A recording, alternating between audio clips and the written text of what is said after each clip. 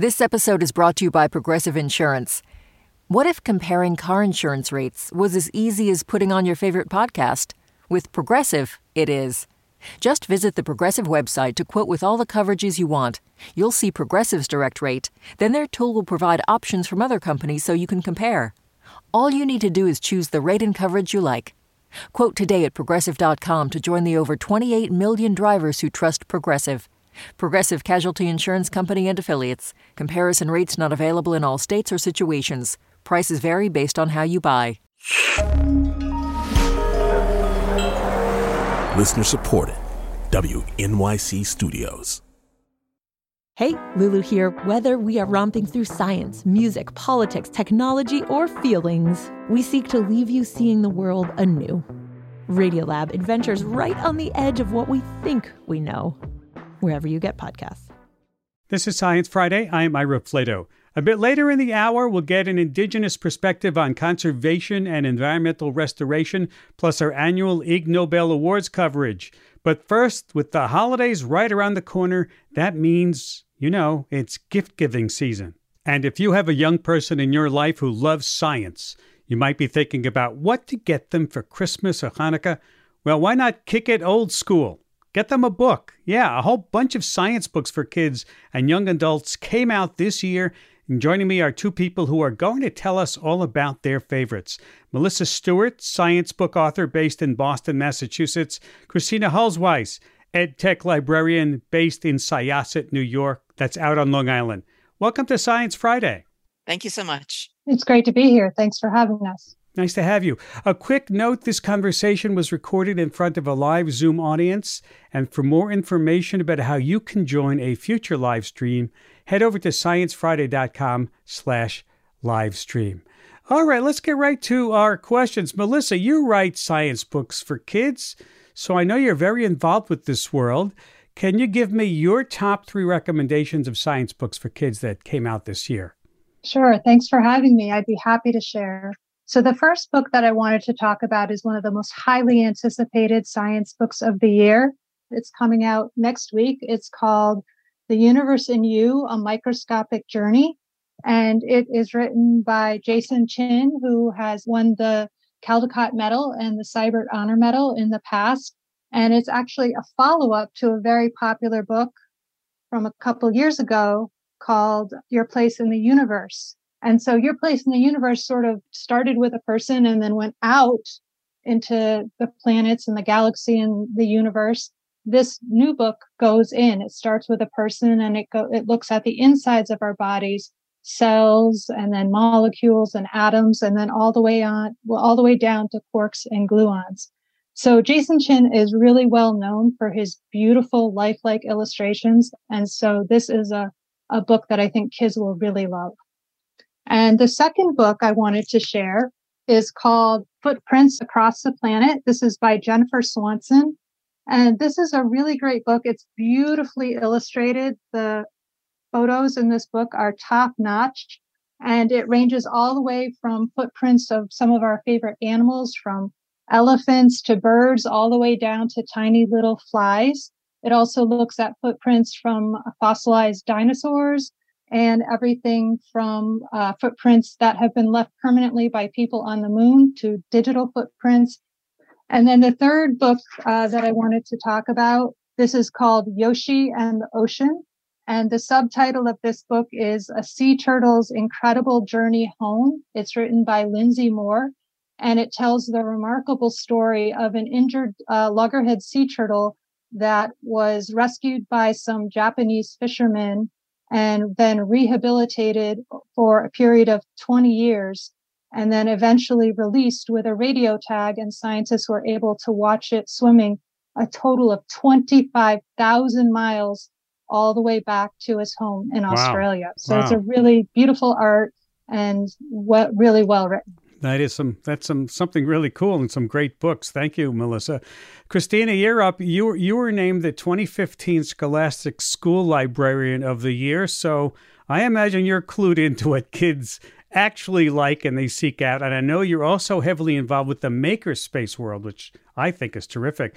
So give me, please, your top 3 recommendations. Well, thank you, Ira. Well, I'm going to give you some recommendations that I love. They could be appropriate for, I would say, maybe intermediate, elementary school, middle school is where I spent 23 years of my career. I'm now in the high school, but I love photos in any books, and I think any kids would love this. This one is called Copycat, and I love connecting nature with technology. And I love doing that in my makerspace, very low tech and high tech. And this book is nature inspired designs. So basically, it has photos of nature and how we have adapted those items in our design. So here we have an image of a snail and its home, and then a home that looks like that in the desert. My second book is called Octopuses Have Zero Bones. Now, it is a counting book, but it is not a typical counting book. I would not use this for little kids to learn how to count from 1 to 10. Because as you find out when you go through the book, it doesn't just talk about numbers 1 through 10, but it talks about bigger numbers. So, for example, we have our 0, but we also have our 1, and then the 1 turns into a 10, 100, 1,000, 10,000, all the way up. So basically, the author takes zeros and puts it at the end of numbers to really scale up the counting. So there is only one heart in your body, but then we talk about if we place a 0 behind the 1, we have a 10. So it's not a traditional, typical counting book. And also, we think of STEM books as traditionally nonfiction. Well, I love fiction books as well. And I love the intersection between fiction and nonfiction with science. This is called The First Rule of Climate Club. And the author is Carrie Firestone, who wrote the book Dress Code. And it was a middle school book. And this book talks about a group of students, and they are activists, and they're talking about climate change. But it's not just about activism. Not only is it about science and climate, but how relationships build. So I love learning about the global goals by the United Nations. There are global goals that students around the world are talking about, like climate change and equity in education. And there's and zero poverty. This one is all about climate change. So it's really good to inspire our young youth activists. That's great. And what kinds of science books do you find kids at your school gravitating to? Does that change based on grade level, Christina? Well, I work in a high school now, so a lot of the science books that our students are reading are really driven by the curriculum. But I find that students of all ages love books that have to do with pop culture. So books that have to do like the science behind toys, or the science behind their favorite brands, the science behind everyday technology that they use. So their connection with the science and their passions, right. That's what I'm finding. It's more what they gravitate to. I love those kinds of books. That's why I read kids' books, because there's so much good stuff, right? They don't take that you know anything for granted, and I like that. Yeah. Melissa, you just got off a book tour for your own book. Can you tell us about that book? I did. I actually had 2 books that came out within the last month or so. So the first one is called Tree Hole Homes, and it's about creatures that live in trees. It includes the usual suspects like birds and squirrels, but also some amazing animals from all over the world, like iguanas and crabs. And my favorite thing about the art in this book is that it actually was painted on real pieces of wood. So when you look at the trees, what you're seeing is the grain of the actual wood pieces that the illustrator Amy Hevron used. Beautiful stuff. Just gorgeous. Yeah. Beautiful, beautiful art. And then the other, which is totally different, is called Mega Predators of the Past. And this book is not about dinosaurs. It's about the other mega predators of the ancient world. So it includes everything from giant ripper lizards, which are on the cover here. Ripper lizards. Don't think we ever heard of that. Yeah. You wouldn't want to run into one in a cave, that's for sure. And one of my favorites is these giant terror birds, which are as tall as giraffes. And so this book really takes a fun look at some of these amazing creatures. It includes little comparison illustrations that show you the size compared to humans, and also some other more common animals that are alive today. Cayenne has a question. about books for aspiring astrophysicists. Go ahead, Cayenne. Hi, good afternoon, everybody. Hi, Ira. So I have a 9-year-old grandson, and he is an aspiring astrophysicist. He loves everything about space. So I'm looking for books that you could recommend on space, planets, nebula. He really loves nebula, stars, and he's so into the James Webb Space Telescope. But I need something that's at his grade level, or, he could probably read about like 5th, 6th grade level. And of course, pictures are always good. So any recommendations you have? I think a really great place for him to start would be the book that I was mentioning a little bit earlier, Jason Chin's book that came out in 2020. It's called Your Place in the Universe. I think he would really enjoy that book. One of the nonfiction categories that I loved as a kid was biography. I remember reading books about Einstein or books of Louis Pasteur, all kinds of folks. Even Anthony Fauci has a book about him out this year. And that's what one of our listeners wants to know. What new science biographies should we be watching for? One of my favorite from the year is called Blips on the Screen. It's by Kate Hannigan, and the subtitle is How Ralph Baer Invented TV Video Games and Launched a Worldwide Obsession. So this is a book about a Jewish refugee who really was so incredibly persistent. When TV was first invented, he wanted it to be more interactive, and he had the skills and the expertise to figure out how to create those very first video games that have developed into one of the pastimes that kids love more than anything today. Christina, I have one last question for you. We're running out of time. I'm wondering if there are topics that you find are connected. If your kid likes topic X, they may like topic Y. Some sort of connection there. What do you think, Christina? Well, video games is definitely a hook. There's a book called Gamer Girls that talks about women in the video game industry. So any way you can give, like I said, connect something like an actual toy or a game with a book, I think that's a really great idea. Robots, artificial intelligence, cell phones, learning about social media and how to be safe on social media. All those things can really help our students and our children. Some great book suggestions. I want to thank both of you for taking time to be with us today. Melissa Stewart, science book author based in Boston. Christina Hulsweiss, ed tech librarian based in Syosset, New York. Thank you for taking time to be with us again. Thank you. Thank you so much. And maybe you were driving during the segment and you can't quite remember the title of one of our recommendations. That happens a lot. We've got you covered. Go to our website, sciencefriday.com/kidsbooks, and you can find all the STEM books for kids that we talked about today, plus a few extra recommendations that we couldn't quite fit into this conversation. sciencefriday.com/kidsbooks. We have to take a break, and when we come back, an Indigenous perspective on conservation and environmental restoration. Stay with us. When you see actor Danielle Brooks on the red carpet at the Oscars, she will be in full glamour and in grief. I've been with Sophia for so long, and I just know, after the Oscars, that chapter is really done, and that saddens me. I'm Kai Wright. A star of The Color Purple honors the role that shaped her career. Next time on Notes from America. Listen wherever you get your podcasts. This is Science Friday. I'm Ira Flato. Over the last week, we've been hearing from negotiators at the COP27 summit about how nations need to come together to address climate change, and about compensating developing countries for the loss and damage involved with climate change. But consider when your entire culture is built on your relationship with the environment you live in.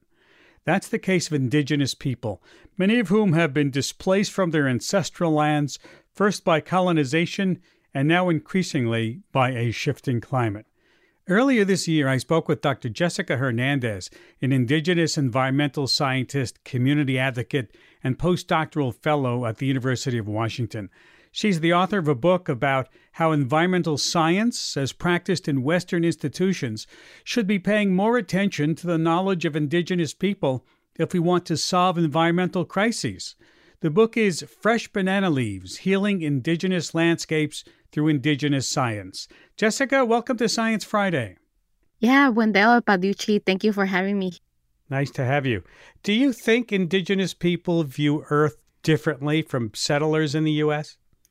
I think so. And I think that when we trace that back, it kind of is traced back to the separation from humans from nature. When we look at conservation, when we look at how we practice environmental sciences, we are, always told to kind of remove humans from the equation. And I think that, yeah, as a result of that, Indigenous communities, we see our plants and our animals as our relatives, as opposed to, economic resources or something that we can extract from. So what you're saying is that Western conservation views people as the enemy of nature, where you're saying that we should be living in harmony with nature. Yes, especially, when we look back at our creation stories, our history since time immemorial, we have always had a close relationship with nature. But because, colonization and all the organizations and frameworks it introduced, we have, been taught to extract from nature. So as a result, yes, we have become the enemy of nature, but we need to kind of reclaim those relationships so that we can holistically steward and caretake for our lands and our landscapes in this world. Let's go back to the title of your book, Fresh Banana Leaves. You start this book with the story of your father who grew up in El Salvador and his connection to the banana trees. Why is this story important to this question of Indigenous people's relationship with land? Yeah, I think his stories is very important because oftentimes, right, as Indigenous peoples, we're told to get over our past histories, especially when we talk about genocide. And for my people, especially Indigenous Mayan nations across Central America, genocide can be traced back to our parents or our grandparents' generation because, genocide occurred during the Civil War that targeted Indigenous communities that, killed a lot of our children. And I think that tying it back to his story, he taught me that if we protect nature, nature protects us. And, I laid the foundation of his story and how a banana tree actually saved his life when his guerrilla encampment was bombarded. He saw a bomb drop on this banana tree. And instead of, the bomb igniting, he saw how the banana leaves kind of wrapped themselves to prevent the bomb from igniting. And I think that, oftentimes we talk about our ancestors pray for us, but sometimes, those ancestors are our plant and animal relatives. That was a story he always told me as a young girl. And I think that as I grew older, I started to comprehend the importance and the message behind that story and how it's manifested in my life today as an Indigenous woman in the environmental sciences. And that message is if we protect nature, nature protects us. Yes. Mm-hmm.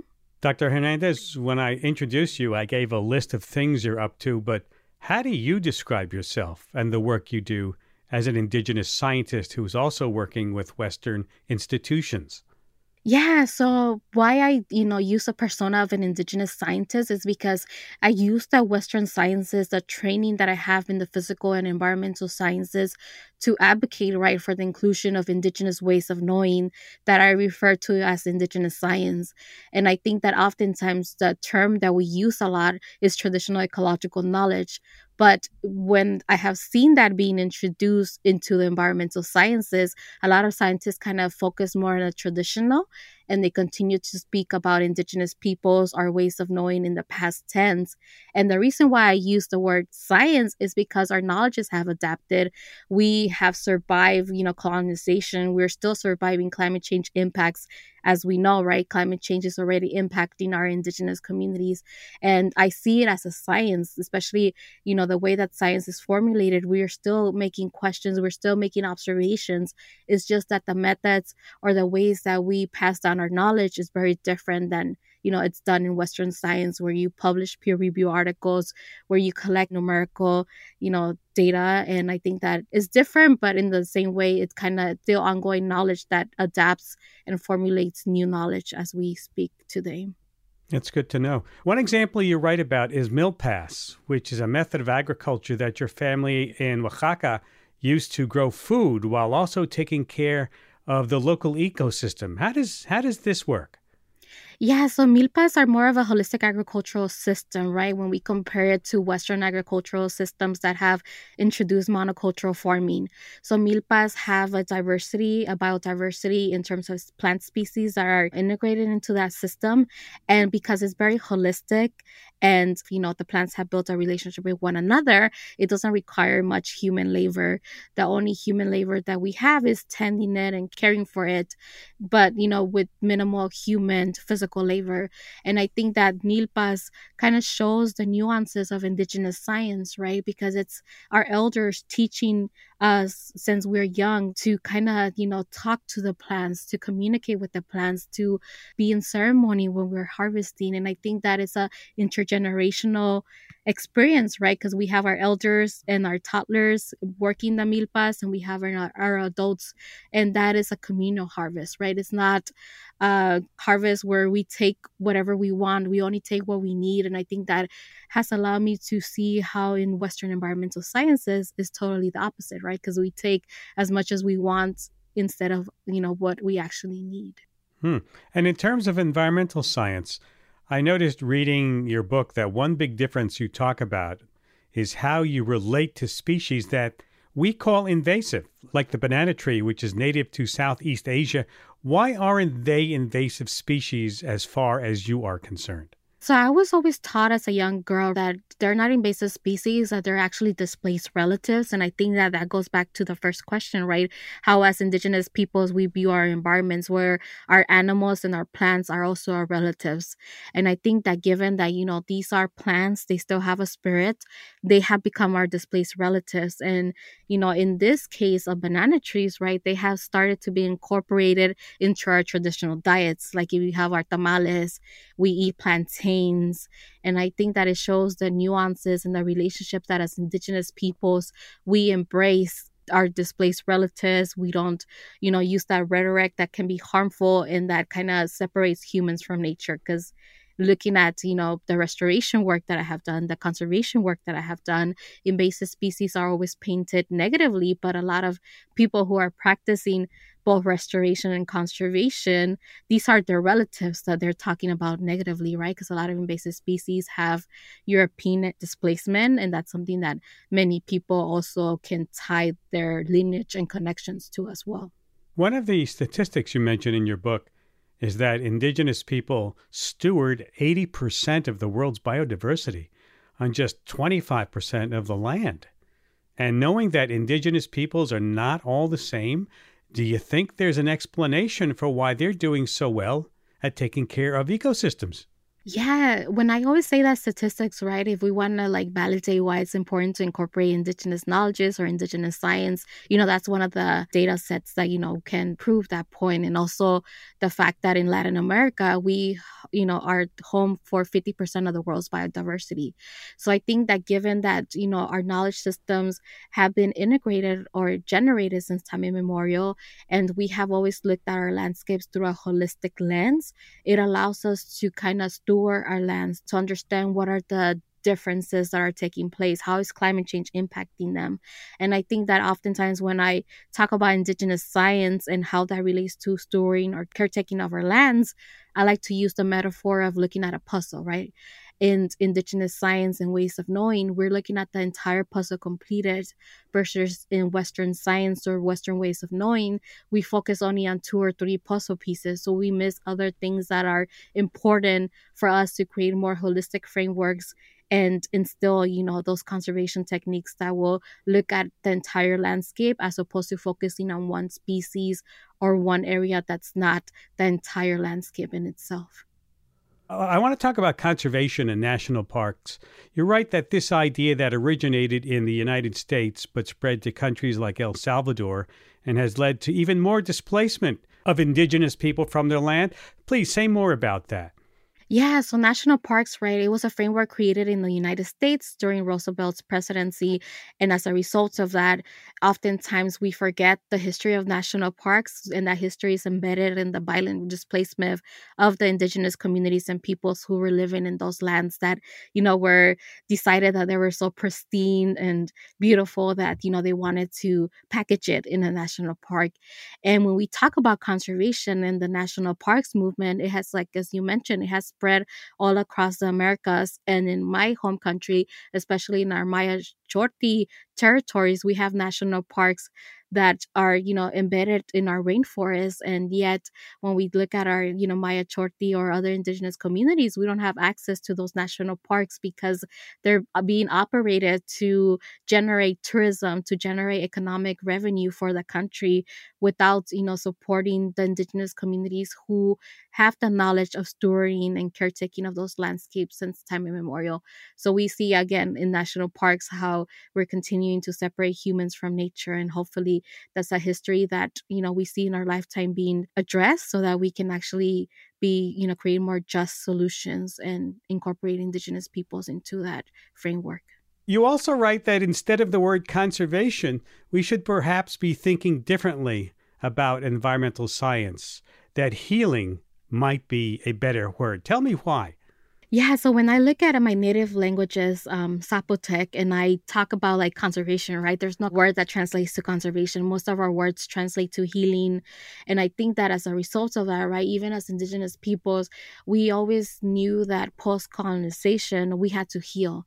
And I think that, going back to the discussion we were having on how humans have been separated from nature, a lot of us have a lot of healing to do, right? To reclaim those relationships, to reclaim, living in harmony with nature. And I think that as a result of that, we had to heal a lot of layers, whether it be from colonization, whether it be layers that were exacerbated during the pandemic. And I think that as a result of that, in order for us to heal our landscapes, to heal climate change devastation that's taking place today, we also need to center the healing of ourselves, the healing of our communities and nation as we move forward. This is Science Friday from WNYC Studios. In case you're just joining us, I'm talking with Dr. Jessica Hernandez, Indigenous environmental scientist, postdoctoral fellow, University of Washington, author of Fresh Banana Leaves, Healing Indigenous Landscapes Through Indigenous Science. So much to talk about here, so little time. I'm interested in learning a little bit more about what does healing indigenous landscapes look like in terms of practical steps. Practical steps will be like, when we look at our relationship with invasive species, many of us have to, reclaim those relationships with nature. So instead of, just removing the invasive species very aggressively, we have to pray to it. We have to, talk to it so that, that species is okay with being removed. It's also having that intergenerational relationships, right? Because a lot of us are, separated from our elders. We're separated from our cultures. So, having that elders teach the young people is also a way to heal, and also having, discussions, conversations, being in healing circles when we're doing that restoration work is also very helpful. And I think that through my work, I have been able to implement that. And you may be working 8 hours of, physical labor, removing our displaced relatives, those invasive species, but at the end of the day, you feel really relaxed because there was that healing components that were integrated into that, physical labor work that was done. Yeah. You feel satisfied. Yes. You feel like you've made a contribution. Yes, and sometimes there's crying, right? Because you talk about, especially when I have done restoration work with indigenous communities and my relatives, right? There's a lot of crying because there has been a lot of loss during the pandemic. And I think that, we're able to be in nature and be with our environments when we're doing that healing, right? It's like peeling those layers while being in nature as well. Yeah. Climate change is reaching what many scientists are describing as crisis levels. We call it a climate crisis, right? There is this consensus that action must happen soon if it is to be successful. Do you think world leaders are ready to take the time that might be necessary to also embark on this healing that you describe?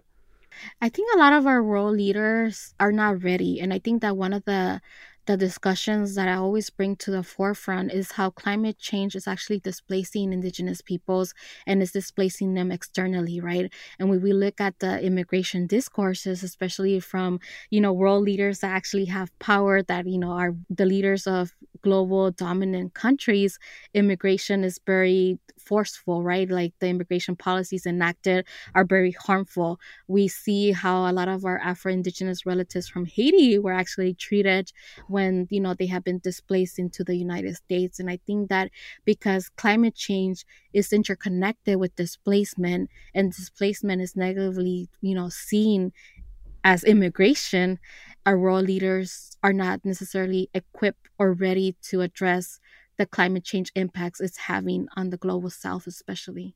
Mm-hmm. When people around the world think about how to envision their relationship with the land or with nature, what do you think we should be sure to keep in mind? Yeah, I think that it's important to, learn whose Indigenous lands you're currently living on, and then doing that research, right? Because we know that Indigenous histories, Indigenous movements are often neglected, ignored, or silenced in mainstream discourses. And then researching how we can support those Indigenous communities directly. And that would be amazing reciprocal relationships being built with not just the Indigenous lands, but also the Indigenous peoples of those lands. Dr. Hernandez, thank you for taking time to talk with us today. Yeah, thank you for having me. And, it was an honor to speak with you. Dr. Jessica Hernandez is an Indigenous environmental scientist and community activist. Her book is Fresh Banana Leaves, Healing Indigenous Landscapes Through Indigenous Science. And if you want to read an excerpt of the book, we've got it for you. Go to sciencefriday.com/healing to take a look. sciencefriday.com/healing. That conversation was recorded back in April. After the break, our annual look at prizes for the strange and unusual in science. Highlights from this year's Ignobel Awards. Stay with us. When you see actor Danielle Brooks on the red carpet at the Oscars, she will be in full glamour and in grief. I've been with Sophia for so long. And I just know, after the Oscars, that chapter is really done. And that saddens me. I'm Kai Wright. A star of The Color Purple honors the role that shaped her career. Next time on Notes from America. Listen wherever you get your podcasts. This is Science Friday. I'm Ira Flato. It's our holiday tradition, a post-Thanksgiving palate cleanser with highlights from the Ig Nobel Prize ceremony. Awards for science that first makes you laugh and then makes you think. This is the awards ceremony's 32nd first annual year. And here to navigate the awards and explain the silliness is Mark Abrams, editor of the Annals of Improbable Research and ringleader of the awards ceremony. Welcome back, Mark. Hello, Ira. It's nice to hear your voice again. Thank you. Congratulations on 32 years. Yeah, I don't know how this happened, but it keeps on, and we're working hard to keep going. For listeners who are hearing us for the first time, and I find that hard to believe, what do you have to do to earn an Ig? It's a matter of luck. This is a prize unlike any other that I know of because it's not about good or bad. If you win an Ig Nobel Prize, that means you've done something that will immediately cause anyone who hears about it to first laugh and then to think about it for the next few days or weeks. They can't get it out of their head. Yeah. And this year you had it online again, correct? Yeah, we normally do it in a big theater with people coming and throwing paper airplanes and all that stuff. But because of the pandemic, haven't been able to do that. So for the third year, we recorded it secretly in bits and pieces. The winners are scattered all around the world, and so are the Nobel laureates who are handing out the prizes. So this involved a lot of logistics. Mm-hmm. And I understand that someone who is an Ig Nobel Prize presenter this year is getting his own real Nobel Prize? Yeah, we had, I think, 8 Nobel Prize winners handing out the Ig Nobel Prizes to the Ig Nobel Prize winners. One of those Nobel Prize winners, Barry Sharpless, handed out 2 Ig Nobel Prize winners. And then a few weeks later, it was announced that he, Barry Sharpless, is going to be awarded a second Nobel Prize this year in chemistry. Does he attribute it to his Ig Nobel success? I hope not. He seems completely me. All right. Now let's get right into the prizes. First, let me ask you, do you have a favorite award this year? No, I do not. One prize that seems to really appeal to an awful lot of people that I've heard from is the economics prize. It was given to a team of 3 scientists in the University of Catania in Sicily, Italy, for an analysis they did that shows that success in life, in professions, in almost anything, success is far more a matter of luck than talent.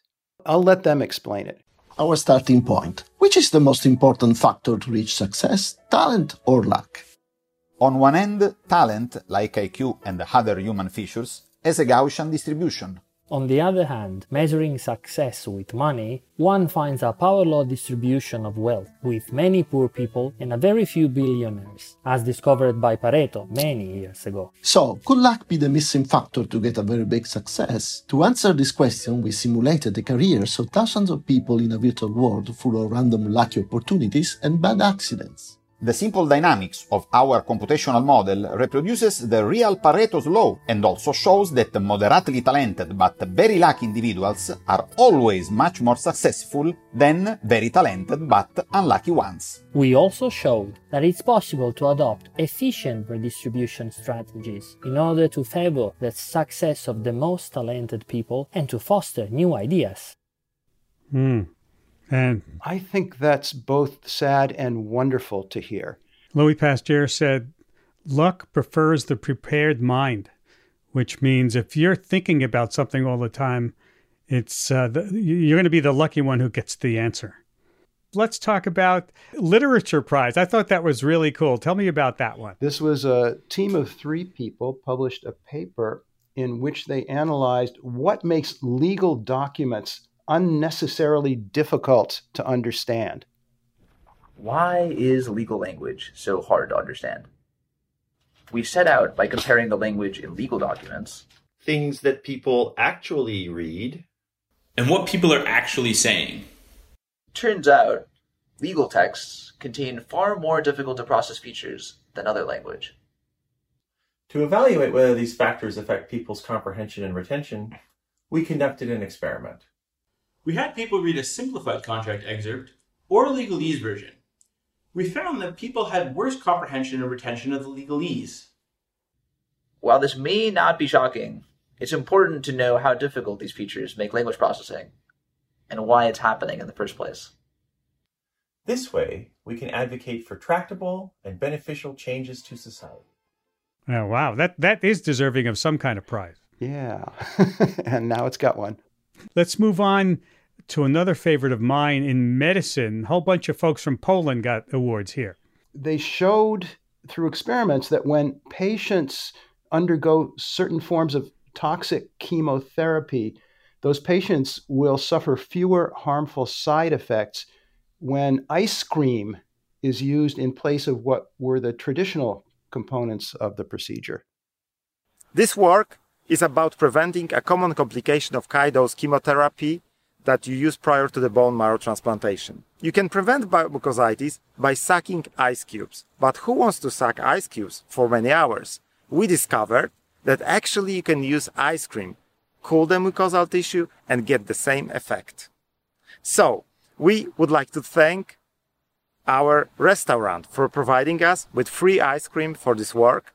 I would like to also thank all of the members of our team who first made sure that every patient prior to the transplant got the ice cream to prevent mucositis, and later prepared the publication and were able to publish it with high impact factor. So thank you all, and remember, ice cream to prevent mucositis. It's not an Ignobel joke. It's actually evidence-based medicine. Thank you for the award. That's really cool, because ice cream, we all scream for, right? So yeah, nice bad pun there about the cool. They say that this really has been helpful. This kind of chemotherapy does damage to the patients, and it's really uncomfortable, and the patients don't want to go through it, and their whole memory of the experience is usually just a horror. But using the ice cream, it turned into an almost pleasant experience. So it turned out to really make a difference, and also to prevent some of the physical damage that was happening to those patients. So yay, ice cream. Tell me how people get selected for this honor, if you will? We had a story recently about cat purring, and one of the researchers had won an Ig Nobel and was very excited to have it. Yeah. The organizers are always looking around at science journals and news reports and talking to lots of people. But mostly we get nominations flooding in every day from around the world. People hear about something. Maybe they know the scientist who did it. Maybe they are the scientist who did it, or maybe they've just read about it, whatever. And they tell us about it and give us enough information that we can go and track it down. And in a typical year, we get something like 10,000 new nominations for Ig Nobel Prizes. And then we do a lot of digging and a lot of arguing. We also look at some of the older things, because the prize is not necessarily for things during the past year. And we argue a lot ourselves, and we choose 10. And for each of those, in most cases, we get in touch with them very quietly. We offer them the prize. We give them the chance to decline the honor if they want to turn it down. But happily, most people who are offered an Ig Nobel Prize say yes. Mm-hmm. Let's go back to some of the prizes here. There was a prize given to a whole bunch of people for developing an algorithm to help gossipers decide when to tell the truth and when to lie. Really? Really? It's an algorithm that would work by analyzing what was said? Yeah, it has a lot to do with who you're gossiping to and who you're gossiping about, and whether your gossiping is liable to simply be a pleasantry, or whether it might even help the friendship, or whether you might be doing some real damage to the person you're gossiping about or to the person that you're gossiping to. I have some exciting news. We won the Ig Nobel Prize for a model on honest and dishonest gossip. Why us? It must be because a mathematical model on gossip makes you first smile and then think. Gossip is important in social life. It is how we learn about others' good or bad actions, and it's crucial for human cooperation. Psst. The latest gossip is that we received the Ig Nobel Prize. Is this gossip honest or misleading? I trust it. Our model proves it. Yay! Sometimes people may lie to others. Our model shows that gossip can be honest or dishonest, depending on how much they value the targets and the recipients of gossip. Hey, I heard our research got the Ig Nobel Prize. I don't know if I trust this. Yeah, you have too much stake in us believing that. We are friends. I care about you. According to our model, I'll only tell you the truth. Okay, I believe it now. Our paper with Junhui got the Nobel Prize. Wow. If so, we should definitely work with her again.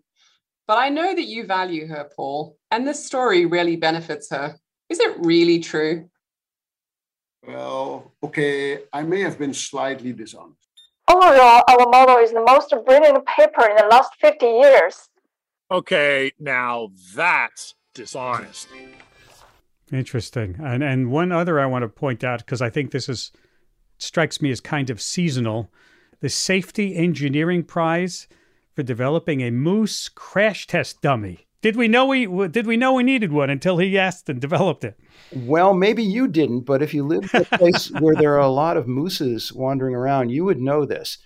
He did this about 20 years ago or so. This was his master's thesis work in Sweden. And in Sweden, there are a lot of mooses throughout the country, and there are a fair number of collisions between a moose and a car. And when that happens, that's not a good thing for the moose or the car. So he developed a crash test dummy, which apparently worked pretty well. And several car manufacturers around the world now have been using this for 20 years, this dummy. Wow. In tests about how do you build cars so that if they are in that kind of collision, maybe people will survive. Hi guys, this is Magnus Gens from the Swedish West Coast, really close to the automotive mecca of Gothenburg in Sweden. First of all, I would like to thank Mark with team for this fantastic recognition, and to also tell you how big of an energy boost it is to accept this prize. When I first started out, this was a really important topic that we knew very little about.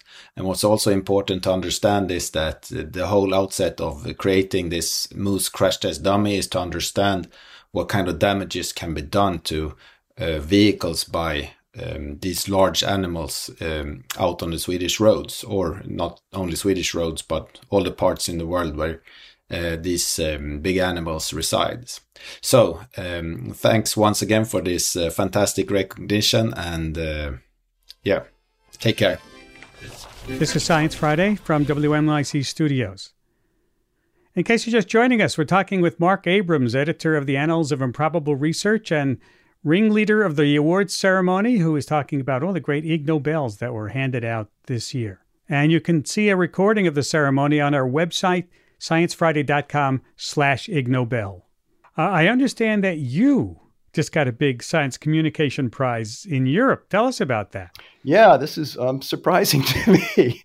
The Heinz Oberhummer Award is given every year by a group in Austria, and it's for, they say, outstanding science communication. So they've decided this year they're giving it to the Ig Nobel Prize. And I'm going to go over to Austria, and several Ig Nobel winners are as well. And we will, I expect, have a fine old time. That's terrific. Do you see the Ig Nobels as a teaching tool? I hope always the Ig Nobel is something that makes people a lot more curious about a lot more things, and a lot more eager to do a little bit of thinking on their own about what those things might be and what those things might mean. One more prize I want to get to, the engineering prize for trying to discover the most efficient way for people to use their fingers when turning a knob. This is done by a professor in Japan whose whole career has been in designing objects, including things like doorknobs and control knobs. It's something that at least I had never thought about, and I think most people haven't given any thought to, about if you're the person who's making the machine or the whatever that has knobs on it, how big are you going to make these knobs, and where are you going to put them? Because if they're too big or too small or in an awkward place, people are going to have a tough time using them, and they're going to hate your machine and maybe not use it. So that's what this research was about. How in practice, when people not thinking about it, they just reach their hand and their fingers out, how do those fingers and that knob interact? Here's the recording of what they said. I'm very honored to receive this wonderful award. I'm a design researcher and also a product designer. How many fingers do you use to pinch and turn anything of this size? How about this? How about this? And how about this? We have statistically clarified the answer of these questions. The diameter that changes from 2 to 3 is 10 to 11 millimeter. From 3 to 4 is 23 to 26 millimeter. And from 4 to 5 is 45 to 50 millimeter. Furthermore, aligning the thumb point straight, the other 4 fingers draw quadratic curves. In the field of design, there are many researchers studying such an unconscious human behavior. I hope that more designers will receive this award. Thank you very much. The winner was very pleased because I guess industrial designers, if they do their job well, nobody who uses the thing they design ever thinks about the fact that somebody went to a lot of trouble to make this easy to use. Mark, tell me, if folks have an idea for someone who deserves a prize, how do they get in touch? Just go to our website, improbable.com, and you can get in touch with us very easily there. If you do run across, I'm talking to anybody who's listening to this, if you run across somebody or some group that you think deserves an Ig Nobel Prize, tell us about it, please, and also tell us where we can find out the detailed information about it, because this is not just a random thing we do. When we choose these people to win the prizes, we really dig into it. We want to make sure they truly deserve it. Well, Mark, once again, you've enlightened us about your prizes, and I thank you for taking time to be with us today. Thank you, Ira, and happy day after Thanksgiving. Mark Abrams, editor of the Annals of Improbable Research and master of ceremonies for the Ig Nobel Prize ceremony. And if you want to see the whole ceremony, you can find it on our website at sciencefriday.com/Ig Nobel. Here's Dee Peterschmidt with some of the folks who helped make this show happen. Thanks, Ira. John Dankowski is our Director of News and Audio. Diana Montano is our Experiences Manager. Beth Ramy is our Controller. Jordan Smudgick and Jason Rosenberg are our grants managers, and I'm digital audio producer Dee Peterschmidt. Thanks for listening. Thank you, Dee. BJ Liederman composed our theme music, and of course, if you missed any part of this program or you'd like to hear it again, subscribe to our podcasts or ask your smart speaker to play Science Friday. And earlier in the hour, we had that great list of kids' science books. If you still need to jot that down, you can find the recommendations at sciencefriday.com/kidsbooks. sciencefriday.com/kidsbooks. Have a great holiday weekend. I'm Ira Flato.